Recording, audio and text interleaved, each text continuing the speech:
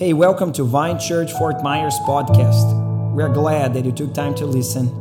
We pray that the message of grace empowers you today. I don't get to come here very often, but I love Fort Myers. I love seeing what God's doing here from far away.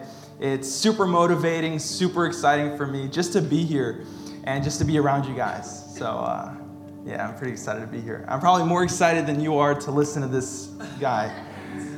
Even though, dude, you definitely hyped me up way more than what you should expect.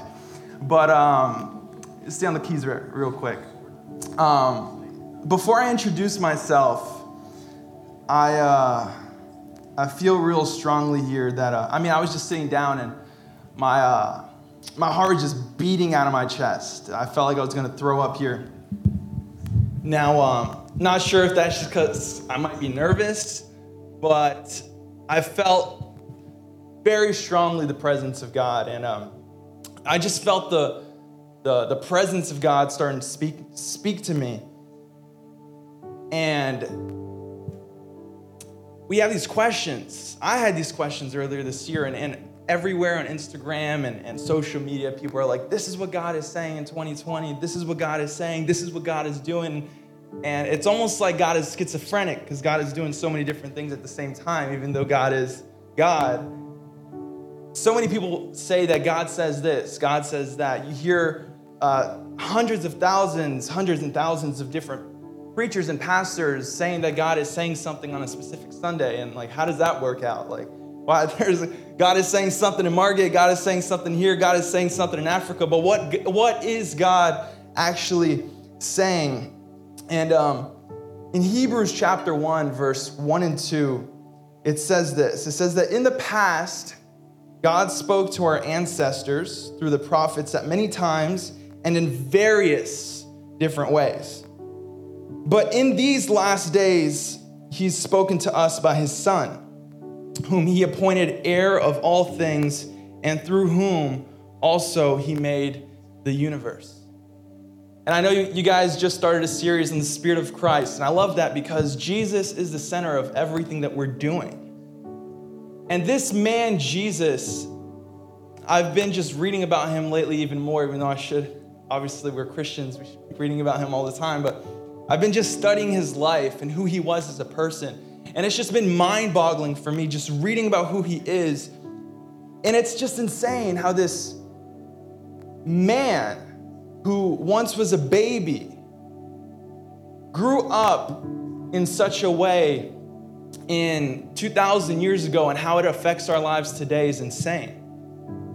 How this man, Jesus, literally split time in half so that way today, anything that happens on the face of this planet is categorized in two different things: before Christ, after Christ. Jesus is literally split time in half, and he is the center of humanity.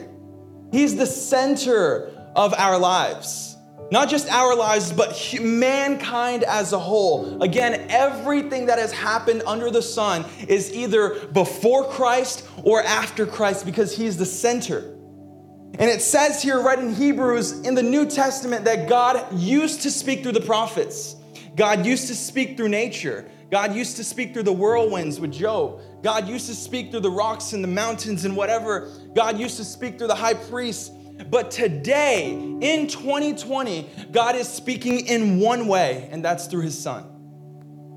God is speaking through Jesus Christ. In the book of Mark, or actually the Gospels as a whole, there's a section where Jesus takes Peter, James, and John up on this high mountain, and they were there alone. And it says that Jesus was transfigured before Peter, James, and John, that his clothes became dazzling white, whiter than anyone in the world could bleach them. And it says, and there appeared before them Elijah and Moses. And Elijah and Moses were talking with Jesus. And it says that Peter stepped in and he said to Jesus, "Rabbi, it's good for us to be here up on this mountain. Let's stay here. Let us put up 3 shelters, one for you, one for Moses, and one for Elijah." He says he did not know what to say because they were so frightened. And then it says that a cloud appeared and it overshadowed Elijah and Moses. And a voice came from the cloud. This is my son whom I love, and I want you to listen to him. That's what God said. God stepped in while Peter wanted to hear more about what Elijah was saying. He wanted to hear the prophets. He wanted to hear Moses, and he wanted to hear what the laws and the principles were all about. He was like, what are the regulations? What are the prophets saying? What are the rules? What are the traditions? And it says that God came in the form of a cloud and he overshadowed the traditions, the prophecies, the principles. And he said, I want you to listen to my son, Jesus. Forget about the past. Forget about the prophecies. Forget about the traditions. Forget about the teachings. And I want you to listen to my son. And why am I saying this? I'll introduce myself in just a second, because it's so much more important for you to listen to Jesus than it is for you to hear whatever comes out of my mouth next. What is Jesus saying today? What is he saying? What does he think about you? What does he think about the way we're living? What is Jesus in his grace up in the heavenly realms? What is he saying about today? What is he saying about you? What does he think about you? Because God is saying, I want you to listen to my son. And you know, God is not mute. God is not mute. God is speaking today. In 2020, on this Sunday morning, God is speaking, and it's not a matter of is he gonna speak to me or not? We're not coming together today to say, God, please speak to me. Please speak to me. Please speak to me. That's not what we're doing, because God is speaking today and right now. But Jesus says what? He says, he who has ears to hear, let him hear. And so what should we pray this morning? Lord, open my ears. Open my eyes. What was the ministry of Jesus? To heal blind eyes so that we would see, and heal deaf ears that we would hear. Who is the Messiah? Who is Jesus? And he is still healing us today. He's opening blind eyes and he is healing deaf ears. And we pray that he would do this here this morning. So I want to encourage you, pray with me right now. Father, we're here. We're here because you were here before any of us were even here. Lord, we're not inviting you to come, but we thank you because you've invited us to come. Every person sitting on this seat was tugged by the Holy Spirit to come to church this morning. And that's because God wanted you here this whole time. He wanted you to listen. He wants to speak. And Holy Spirit, we pray that you would heal our deaf ears, that we would hear what you have to say. That you would heal our blind eyes, that we would see the glory of God this morning. And that it would transform us, and that it would change us, and that we would leave here completely renewed, encouraged, and inspired. In Jesus' name we pray. And if you want this for your life, just say amen. Thank you, Carlos. Thank you, Tulio, Pastor Raf from Brazil. Again, I just love Fort Myers. You guys are so privileged for just having awesome, awesome pastors. Daniel, Tulio, Raf in Brazil. I was just talking with Daniel in the lobby on how Pastor Raf is just an awesome guy. Who here agrees? Pastor Raf is so awesome. Like, his life inspires me. I was telling Daniel, I look at Pastor Raf and I'm like, I want to be like that guy. I want to have a beautiful family. He's so hardworking, so focused, so dedicated, so passionate, so godly, and funny too. So I just love having him around. He stayed at my house when I was living in New York at a time. And it's just so good just to have him around. So kind of upset that he's not here. I should visit more often when he's here. But for those who don't know me, my name is Jimmy Colatti. I'm a pastor of the Same Vine Church family. I've been a Christian for only 8 years, I believe. I did not grow up in a Christian household. I grew up in kind of like a traditional Catholic household. We were just Catholic because we were Brazilians. And so I had like 3 different statues of Jesus in my room. I don't know if they were all Jesus, because some of them kind of look like Mary too. You're just like, I don't know which one. All right, we're just going to call it Jesus. But because it looks so feminine at the same time. And so like to me, that was Jesus. I grew up with this mentality of that's what Jesus looked like. He's sitting down with his hands like this, something like that. He has long, beautiful hair. He's like really white. And that's Jesus. Really pink lips too. And that was Jesus. That was God to me. Growing up, that's what I thought about God. And anytime I would do something bad, we would drink or stuff in my family or in my room with my brothers and sisters, I would go to a little statue. I just turn it right around. Be like, all right, look at the wall. Don't look at what we're doing right now. And again, that was my idea and mentality of Jesus. And maybe you're here and you have a different, Jesus looks different to you, right? Maybe you went to Sunday school. Maybe Jesus is a little darker for you than he was for me growing up. Jesus looks different. Maybe he's that guy holding the lamb with the picture, But Jesus essentially looks different to all of us because maybe you saw a movie about him, you saw a picture about him, whatever it might be, but he essentially looks all different to us. But anyways, I'm from the East Coast of Florida, the better side. You guys have weird stuff going on here. Anything that's weird from Florida either happens in Miami or here. But anyways, I have a beautiful wife. Beautiful wife. Her name's Isabella, and she's really good looking, really beautiful, really godly, and inspires me like crazy. And I also have a daughter named Zoe. Really cute. Now, when I think about my life, I'm just so blessed. I love my life. I just love what God's done in my life. And every now and then, I just like to stop and think of just my life. And every time, I just think of Ephesians 3:20, where it says that God is able to do immeasurably more than all we can ask or imagine. And I just want to tell you that God can do the same for you too. God can do and will do immeasurably more than all that you can ask or imagine. Amen. And so today, I want to title this message, The Other Jesus. I'm going to share a message with you guys that's really been in me, I guess. If you don't know already, every preacher, when he preaches, he first off preaches to himself. Because God speaks to him, for him, and then one day gives that availability to share it with others. And so I want to title this message, The Other Jesus, because unfortunately, I believe that there is another Jesus that we often pay attention to. And you might be looking at me like, what are you talking about? But there's a psychologist, his name is Sigmund Freud. He actually introduced this concept called projection.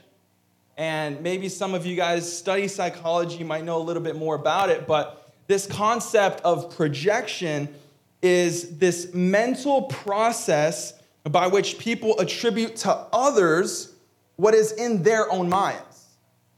Okay, so in other words, they displace their own feelings onto a different person. So for example, an unfaithful spouse, right? So they project and they think that their spouse is cheating on them when in reality they're the ones cheating. Or maybe when you lie to someone else and the next thing you know, you're like, did they just lie to me? But in reality, you're projecting onto them what you yourself do. Does that make sense? And so that's what this concept of projection actually is. You project onto others what you actually think, feel, or are. And I want to talk about this tendency that we have as humans of being self-centered, of being so introspective and caring so much about what we think, feel, need, and desire. And essentially so preoccupied with ourselves, again, our desires, our needs, our interests, opinions, and perspectives, that even in our pursuit of Jesus, we project ourselves onto him.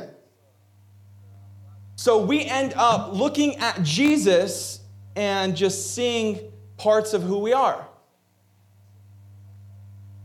In 2 Timothy chapter 3, it says this. It says, you need to be aware that in the final days, the culture of society will become extremely fierce. People will be self-centered lovers of themselves. They may pretend to have a respect for God, but in reality, they want nothing to do with God's power. They are always learning, but never discovering the revelation knowledge of truth.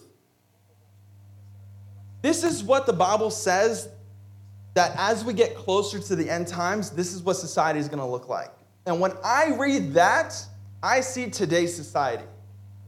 Did you know that statistics say that we live in the most narcissistic society that has ever existed on planet Earth?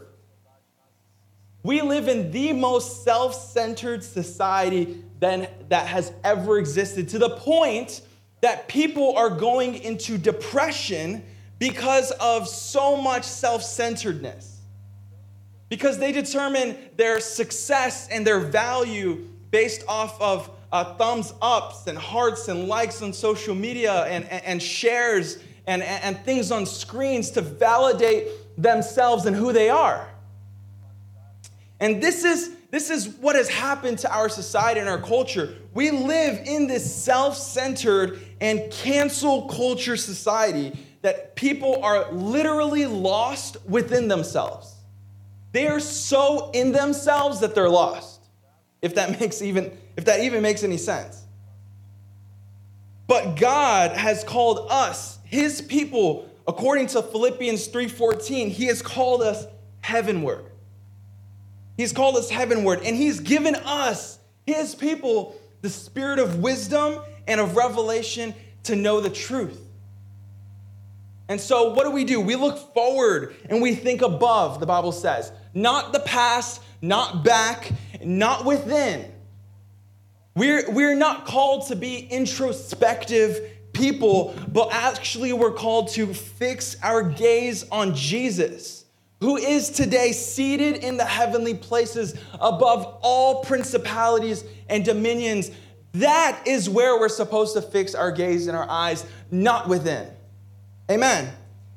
David says what? He says, I will look above because that is where my help comes from. That is where my help comes from. So what are we supposed to do as Christian believers? We fix our eyes above. We fix our eyes on Jesus.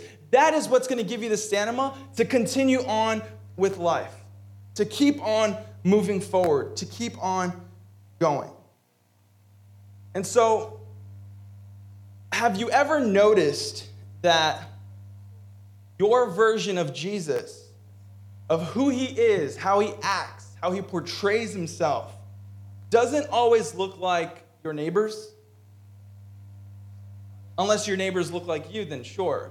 But for the most part, your Jesus doesn't always look like the Jesus of your neighbor. And maybe your Jesus looks a little bit too much like you, right? So he acts like you, talks like you, he thinks like you, he values what you value, he's registered under the same political party that you're registered for. And so this is the Jesus that you've painted in your mind. And let me just take a moment to talk about that. Did you know that Jesus is not American? I mean, we know that, right? We know Jesus is an American, but really, in your mind's eye, in the back of your head, in your subconscious, I think I need to remind you, Jesus is not an American. And let me take another step. Jesus is not Brazilian either. I know some of the Americans are like, oh crap, he's Brazilian, isn't he? No, he's not Brazilian either. Jesus was a sunburnt, first century Palestinian Jew with dusty sandals. That's Jesus. That's the one we sing to.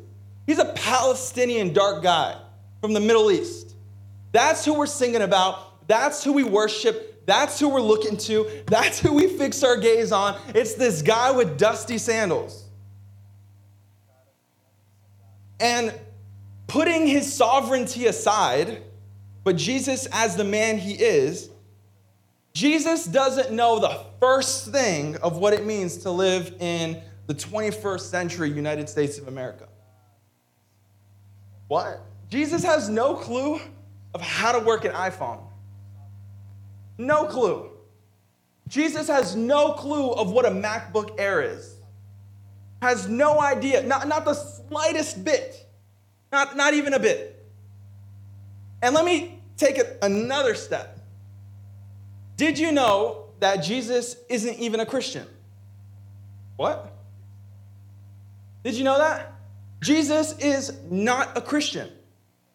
He wouldn't even know how to put this Sunday production together. If Jesus came here today and said, Jesus, you're going to go up on the stage after this, and you're going to look at the PCO, you're going to look at the time, he's going to get lost. He's going to be like, what's going on? I don't know any of this. I don't know how to do what's an usher? Buckets? What is this for? The bathroom? Why are you passing around the bathroom? And so Jesus has no clue. Again, taking his sovereignty aside, he doesn't know what the heck is going on here. Because he's not a 21st century Christian American. Jesus, he doesn't know how to put this Sunday service together. He probably wouldn't have points in his sermon either. You know what Jesus did? He was a handyman. He built furniture. So if you're here and you work in construction, God bless you. You're closer to the image of Christ than any other pastor. Literally. So you are a handyman. You work in construction. You build decks for a living and put up additions. You are closer to Jesus' career than a pastor or priest. And so you're blessed. Keep on doing what you're doing. Jesus was a handyman. He was a Middle Eastern, sunburnt handyman with dusty sandals. He grew up as a little Jewish boy. That's Jesus. He's not a cool millennial pastor with a nice haircut, with faded on the side down to the skin, and with off-whites. That's not Jesus. Are you with me? Am I scaring some of you? I hope not, because this is the Jesus that we serve, worship, look up to, and live according to. This is the one we claim to follow. This is our Jesus. And I think sometimes we forget, I want to remind you guys of this, because sometimes we forget that Jesus was the Word made flesh. He was made flesh. Jesus was a real person. And I know you're looking at me like, are you serious? You're going to talk about this today? I already know that, but this is a refresher because a lot of people forget that, including myself. Jesus was, in fact, a real human being that lived up to the age of 33 and a half, more or less. He was a real human being with a father, with a mother, with brothers and sisters, with siblings and cousins. He had a family. And I know it sounds weird, but Jesus was a person. He had a body. He was physical. I'm not going to press it, but he had a personality too. He had a way of living that no other human being on planet Earth was ever like him. To the point where literally humanity took Jesus and said, you know what, he's too crazy to live on planet Earth. Let's crucify him. He's too much to handle. And so we think of Jesus, we think of like this cool, calm, collected kind of guy, but he was so insane, in a nice way, that people decided to crucify him for the sake of peace and quiet. He was so enthusiastic, probably one of the most emotional people you would ever meet. And people just determined it'd be so much easier to just crucify him. Let him die. We were doing so well without him. Please, for the love of God, let's crucify his son and just let's get things back to normal, please. And I want to just touch on this for a second, the fact that Jesus was a real person, because one of the heresies found in the early church was that Jesus never had a real or natural body. They say that he was more of a phantom, like a ghost. And John says in the book of John chapter 1, John, one of his disciples, he says, no. We saw Jesus with our own eyes. That's what John says. He says, we saw him with our own eyes. We heard him speak with our own ears. Our hands, it physically touched Jesus. He was the word of life that appeared to us, and today we testify it. We testify about it. That's what John says. We saw him.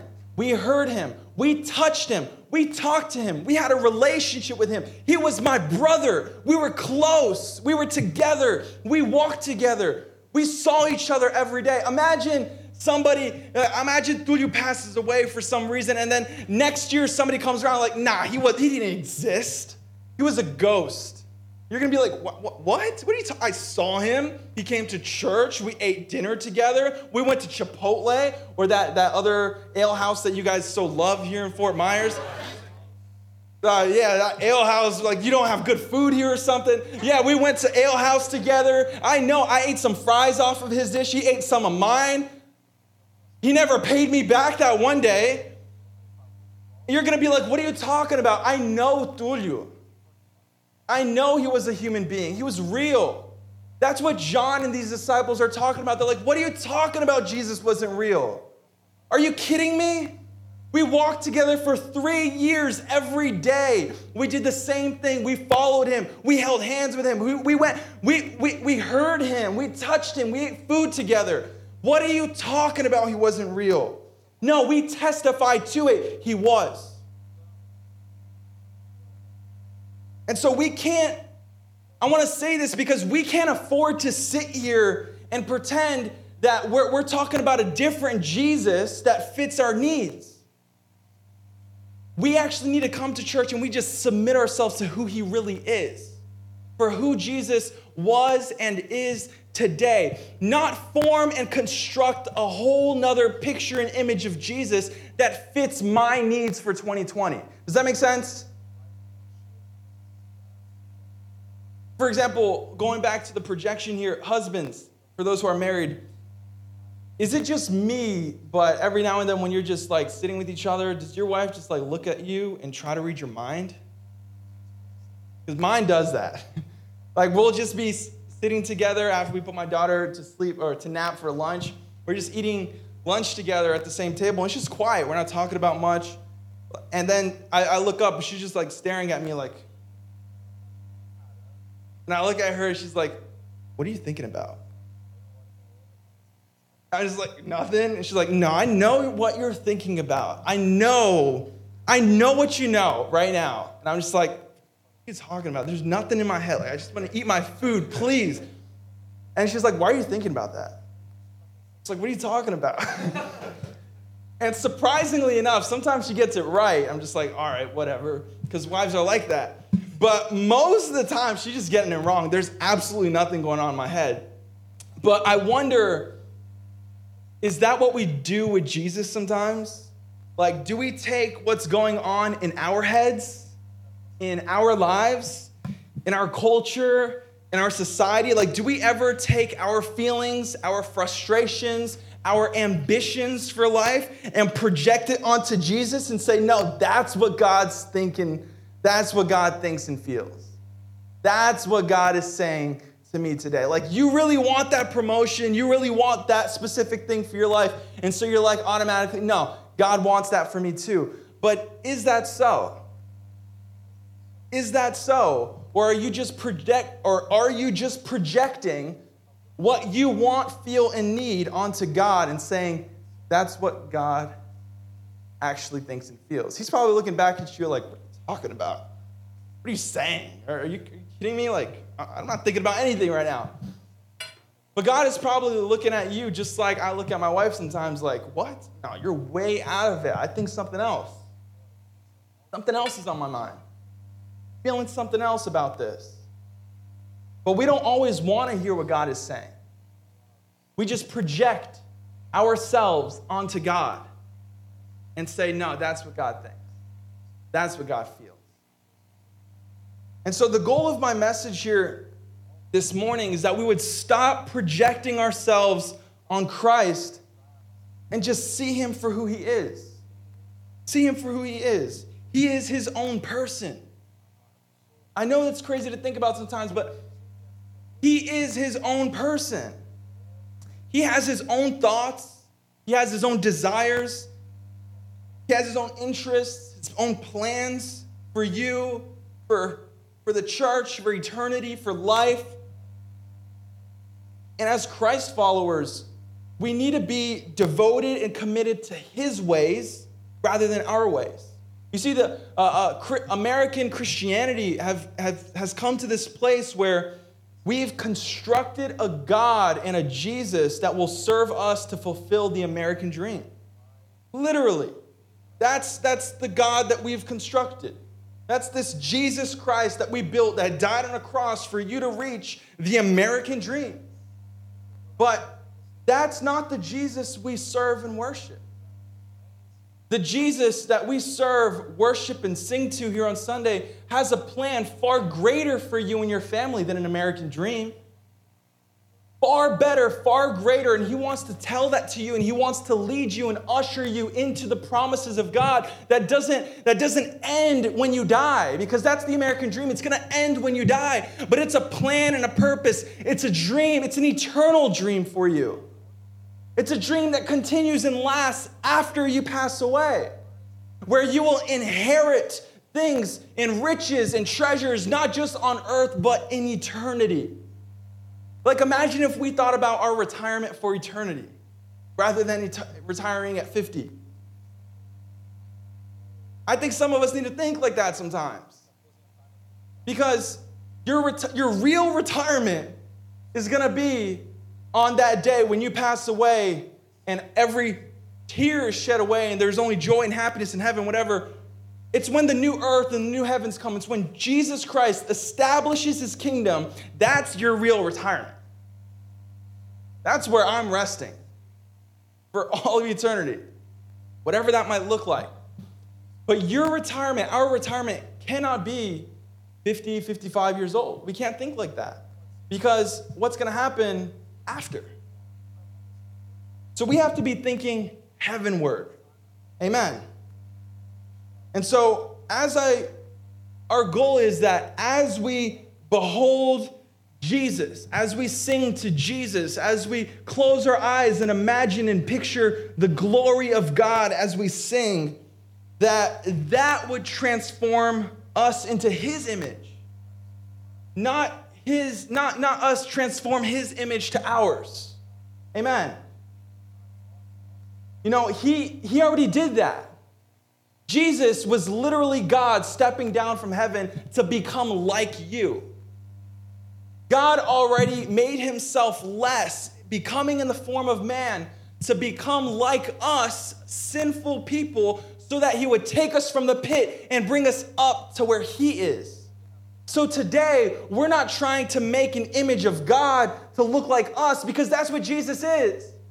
But rather, he takes us in our lowest form and he lifts us up in the most glorified form. Amen. And so God stepped down. He made himself like us people so that we would be redeemed into his image. And so my prayer always, whenever I'm singing or whatever, my prayer is always to be like him and not for him to be like me.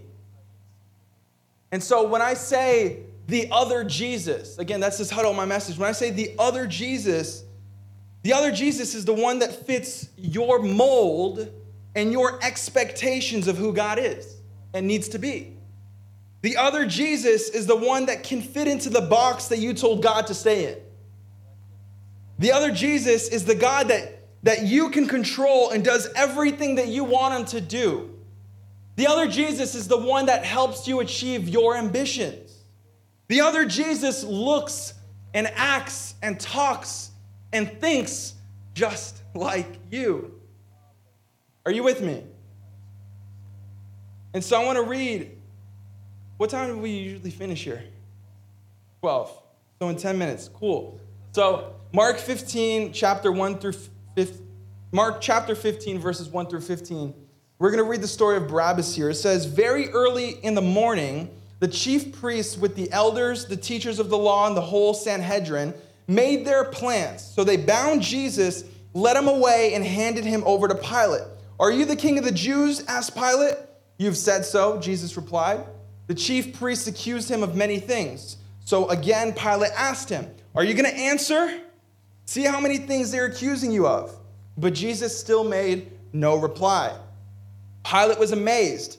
Now it was the custom at the festival to release a prisoner whom the people requested. A man called Barabbas was in prison with the insurrectionists who had committed murder in the uprising. The crowd came up and asked Pilate to do for them what he usually did. Do you want me to release to you the king of the Jews? Asked Pilate, knowing it was out of envy or self-interest that the chief priests had handed Jesus over to him. But the chief priests stirred up the crowd to have Pilate release Barabbas instead. What shall I do then with the one you call the king of the Jews? Pilate asked them. They shouted, what? Crucify him. Why? What crime has he committed? Asked Pilate. But they shouted all the louder, we want you to crucify him.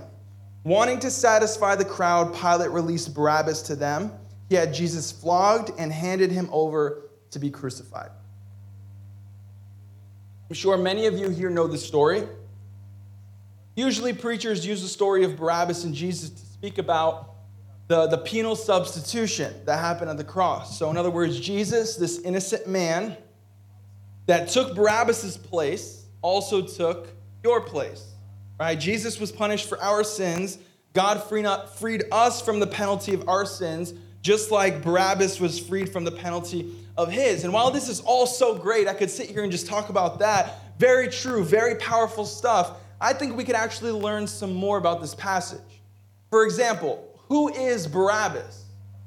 Who is Barabbas? Why was he in prison? What did he do? And what was he to these Jews? Like, were these Jews just ridiculously bad and malicious people where they just crucified an innocent man and said, no, give us the murderer, give us the killer. Like, were they just horrible people possessed by demons, wanting the murderer and killing the innocent?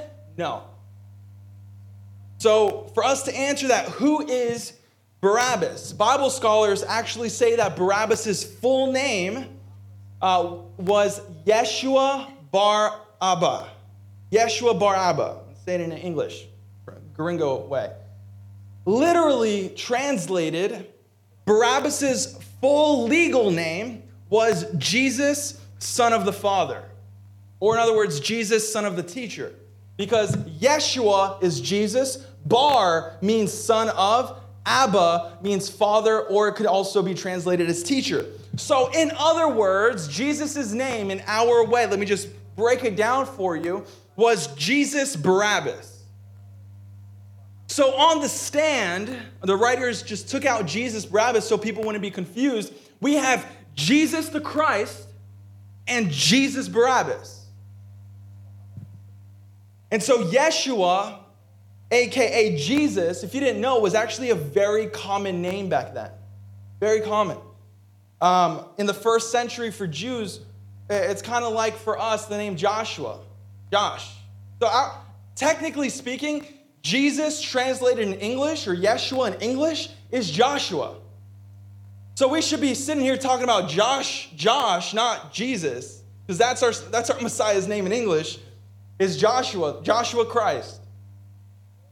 Anyways, we know what we know about Barabbas in verse 8. Verse 9 says, Barabbas was in prison with the insurrectionists who had committed murder in the uprising. If you don't know what an insurrectionist is, they are a group of rebellions. They're a group of rebellions. And so Barabbas was actually in prison for leading an armed rebellion against the Roman government at the time. And if you don't know anything about the Jews were actually expecting a Messiah that would come and overturn the Roman government.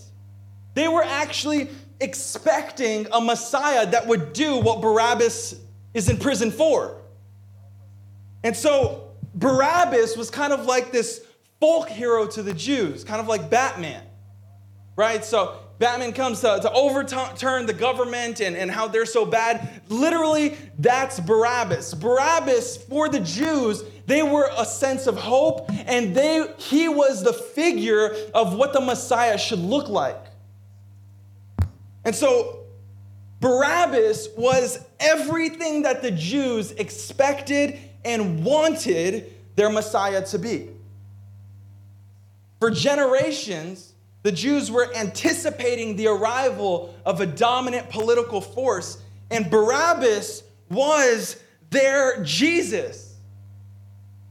Barabbas was their Jesus. He was their Yeshua. He was their rescuer. He was their deliverer. And Barabbas had fit their model and their expectation of a Messiah. And that's why when Pilate said, "Who do you want to release?" they said, "We want Barabbas. We want Barabbas." Not because he's a killer, but because he's our Messiah. He's our Jesus. He's our hope. He's going to overturn the Roman government and rule. He's our Messiah. He's our Savior. And they did away with the Son of God, who actually came for them, to deliver them and to save them. So Barabbas met their expectations. They thought he was the Messiah, while Jesus the Christ did not meet up to their expectations.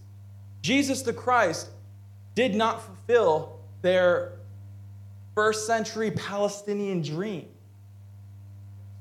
Jesus the Christ did not meet their current and political needs. Jesus was quiet. They did away with the Son of God. And you know, what's sad is that their expectation of the Messiah came from years and years and years of tradition, of prophecy, of teachings passed down from them, from the highest and smartest, you could say, biblical scholars at the time. Barabbas was the Jesus that the Jews thought they needed. He was the right one. He was the one sent by God. He was the deliverer. He was the Messiah. And so they believed that he and his rebellion against Rome was the answer to their decades and decades of prayer. And what am I saying with all this? I'm saying that the Jews asked for the wrong Jesus. The Son of God, their Yeshua, was the other Jesus that was quiet. The one that was silent, the one that didn't say a word against the accusations being made about him. He was their Christ. He came for the Jews, and the Jews rejected him because they thought the Messiah would be better. And so what I'm saying is, what if we come to church and we expect God to be something that he's not? Is he far better? Absolutely. Is he far greater? Absolutely. But not necessarily in the way you and I think as Americans in the 21st century. Does that make sense? And I don't believe that the same thing can't happen today, where we call on a God that we project ourselves onto, because that's what the Jews did. They projected themselves onto Barabbas. He thinks like us. He prays like us. He acts like us. He's just radical in his beliefs. And so they projected themselves onto Barabbas and said, he is our Messiah. And what if we do the same thing? We project ourselves on a God, one that looks way too much like us, and we do away with the Son of God. We crucify the Son of God. And so I have a poem I want to share with you from William Blake.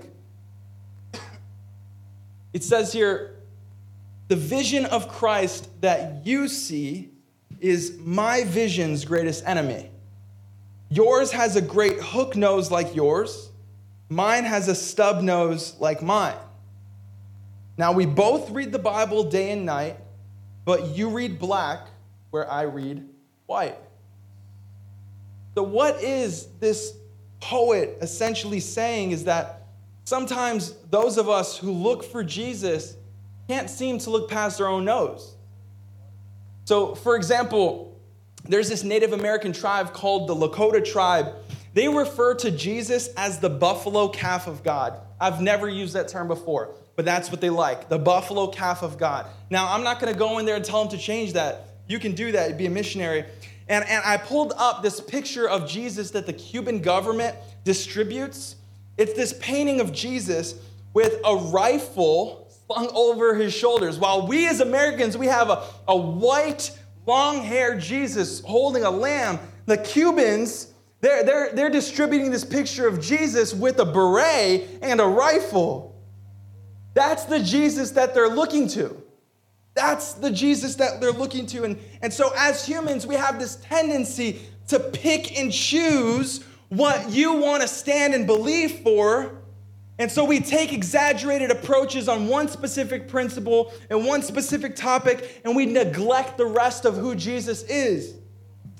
And so by doing so, we actually create this false image of who Jesus is according to whatever. It could be our political party, our culture's way of thinking. And essentially, as we read the Bible, we pick up the things we like about Jesus and we add it to him. And the things we don't really like or make us feel uncomfortable, we take it out of him and pretend it's not part of who he is.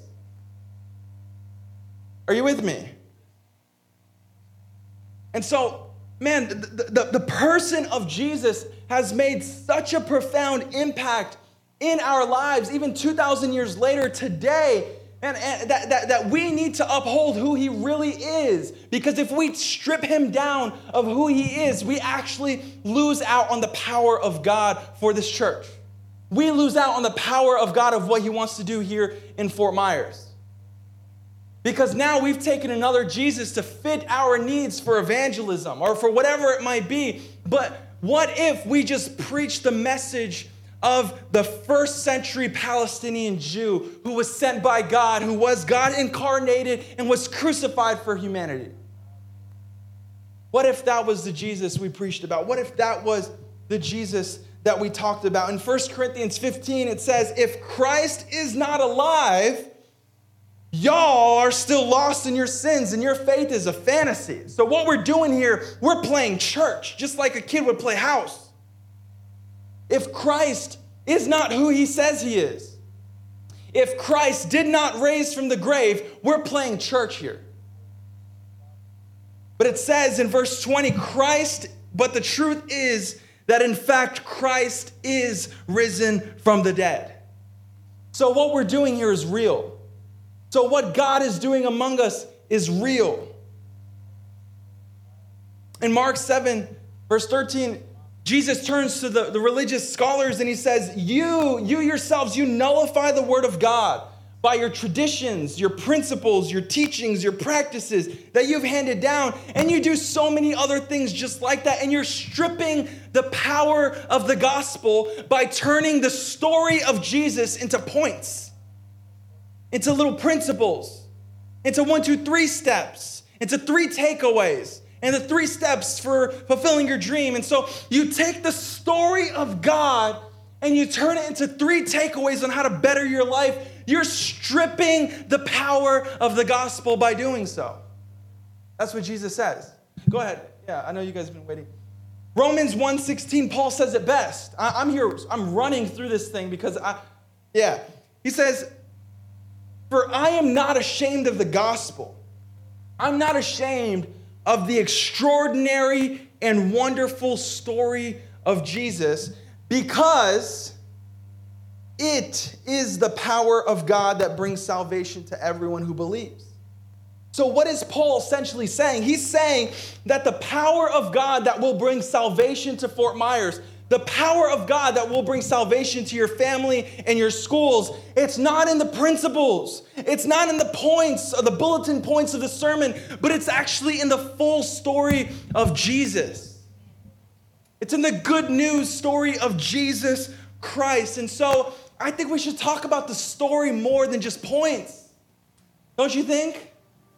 Man, whenever you feel discouraged, whenever you feel let down, whenever you feel confused or things are distorted, Hebrews actually tells us to go over the story of Jesus again and again and again and again. The Message version says that when we go over the story of Jesus, it shoots an adrenaline into our souls. It doesn't say if you go over the principles he lived by, look at the way he honored others, look at the way he loved others, look at the way he was so humble, and that's going to encourage you. No. Look at his story. Look at who he was. You know, Jesus is almost as if, the person of Jesus is as if God stepped down from heaven, stripped himself of his robe and his crown, laid down on a table to be dissected by humanity. He says, just look at me. Look at me. Look at who I am. Look at what I'm about. Look at what I think. You want to know who God is? You want to know what God is saying? Look at Jesus. Dissect him. Look at his story. Look at what he says. Let it inspire you. Let it change your life. Nobody in the scriptures, nobody who has ever come across Jesus ever stayed the same. Nobody. Now, I've never seen Jesus in flesh. Sometimes I pray for his spirit, but then I get scared. I think a ghost is going to show up in my room. But I stopped praying for that. I've never seen Jesus with my eyes, but I've seen what he's done in people. And he did the same thing in my life. Let me just say, if you're here and you never encountered Jesus, read his story. Keep on coming back to church. See what other people are saying about him. Hear the story of Jesus and what he's doing in people's lives. It's going to change your life. It's going to change your life. And you know, I've come to the conclusion with Christianity because I've been here for about 8 years. I've heard it all, I think. But I've come to the conclusion that what we're doing here is about a person. The person, not his principles. It's a person, and it's not practical. It's not pragmatic. There's no 3 takeaways to life. There's no point system on how to come into the presence of God. It's a mystery. It's in fact a mystery. It's okay to have questions, and I think those questions actually lead us closer to God. The doubts, the questions, the concerns, it doesn't scare God away. Thomas was full of doubts, and what did Jesus do? The first person Jesus came to after his resurrection was like, where's Thomas? Where's Thomas? I want to show him my hand. I want to meet him in his questions. I want to meet him in his doubts. I'm going to encounter Thomas right where he's at. And so sometimes you get a nudge inside of you. You get a nudge that only God can nudge you with. You know what I'm talking about? Like that thing, you're like, what is this? You don't even know how to, you can't put your finger on it. You just thought, I think God's doing or saying something in me. And you don't know why. It might not be practical. You can't collect your thoughts and put it on a piece of paper because God's way of speaking to us is in a way where it's not in English. Nudges, impressions. It's revelation knowledge that cannot fit into a paragraph of English.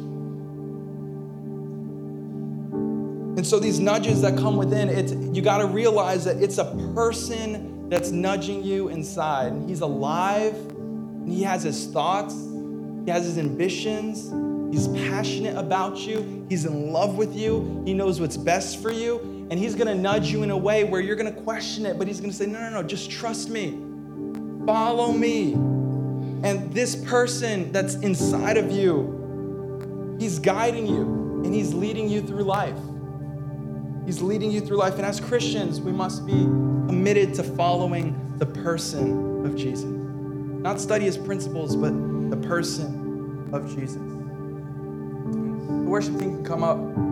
But I have another poem I want to put up on the screen. Edward says, the other gods were strong. So in other words,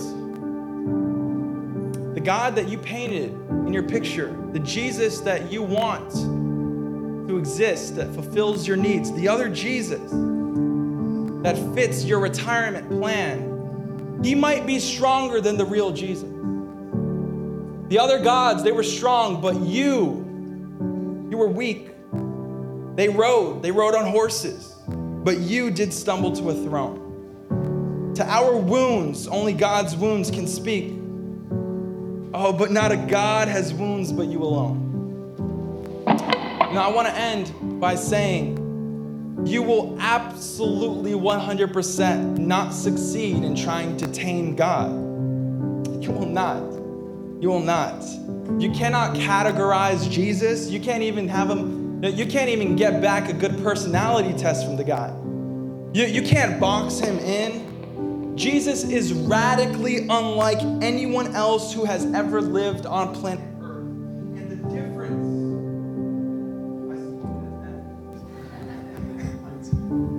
difference, check. And the difference between a good man and who Jesus was is the difference between one who is an example of living and one who is life itself. You can't categorize life. It takes on different forms and shapes.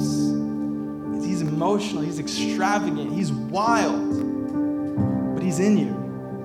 It's the definition of eternal life itself is a person, and he's inside you. He's inside you, and he's nudging you, and he leads you, and he guides you. And you're just like, now, how do we even close this thing? You know, something that Paul is constantly praying for in Ephesians 1:17, he says, now I keep on asking that the God of our Lord Jesus Christ, the glorious Father, may give you the spirit of wisdom and revelation so that you may know him better. And he says, I keep on asking, I keep on asking, I keep on interceding. That's what I'm praying for day in, day out. I keep on asking that the God of our Lord Jesus Christ may grant us the spirit of wisdom and revelation so that you could perform in your Christianity better? No. So that you could influence or dominate Fort Myers or the world or gain anything in life? No.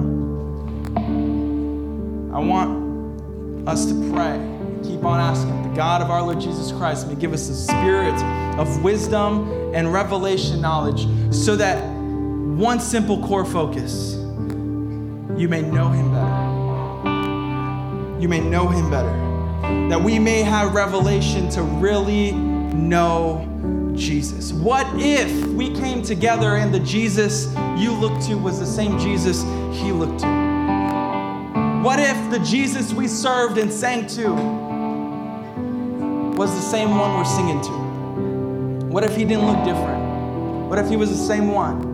Imagine how united a church would be. Imagine how much love would be in the air, how much unity, compassion for each other we would carry. The Bible says that when we come together and we love each other in this way, that the world would see our love for one another and they would come to know that Jesus is the Messiah.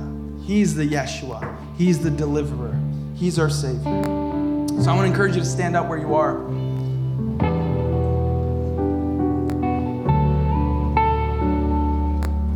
This is not practical. It's not supposed to be practical. You're not leaving here on a Sunday morning. If you took notes, I don't know how. You can't note it. You can't put notes on this stuff. It took me forever to write this. You can't, there's no notes here. You're not leaving here this morning with practical steps on this thing, but I want you to leave here knowing that you have a person inside of you. And he loves you. He's crazy and wild about you. Look, and there's nothing else worth living for than following that.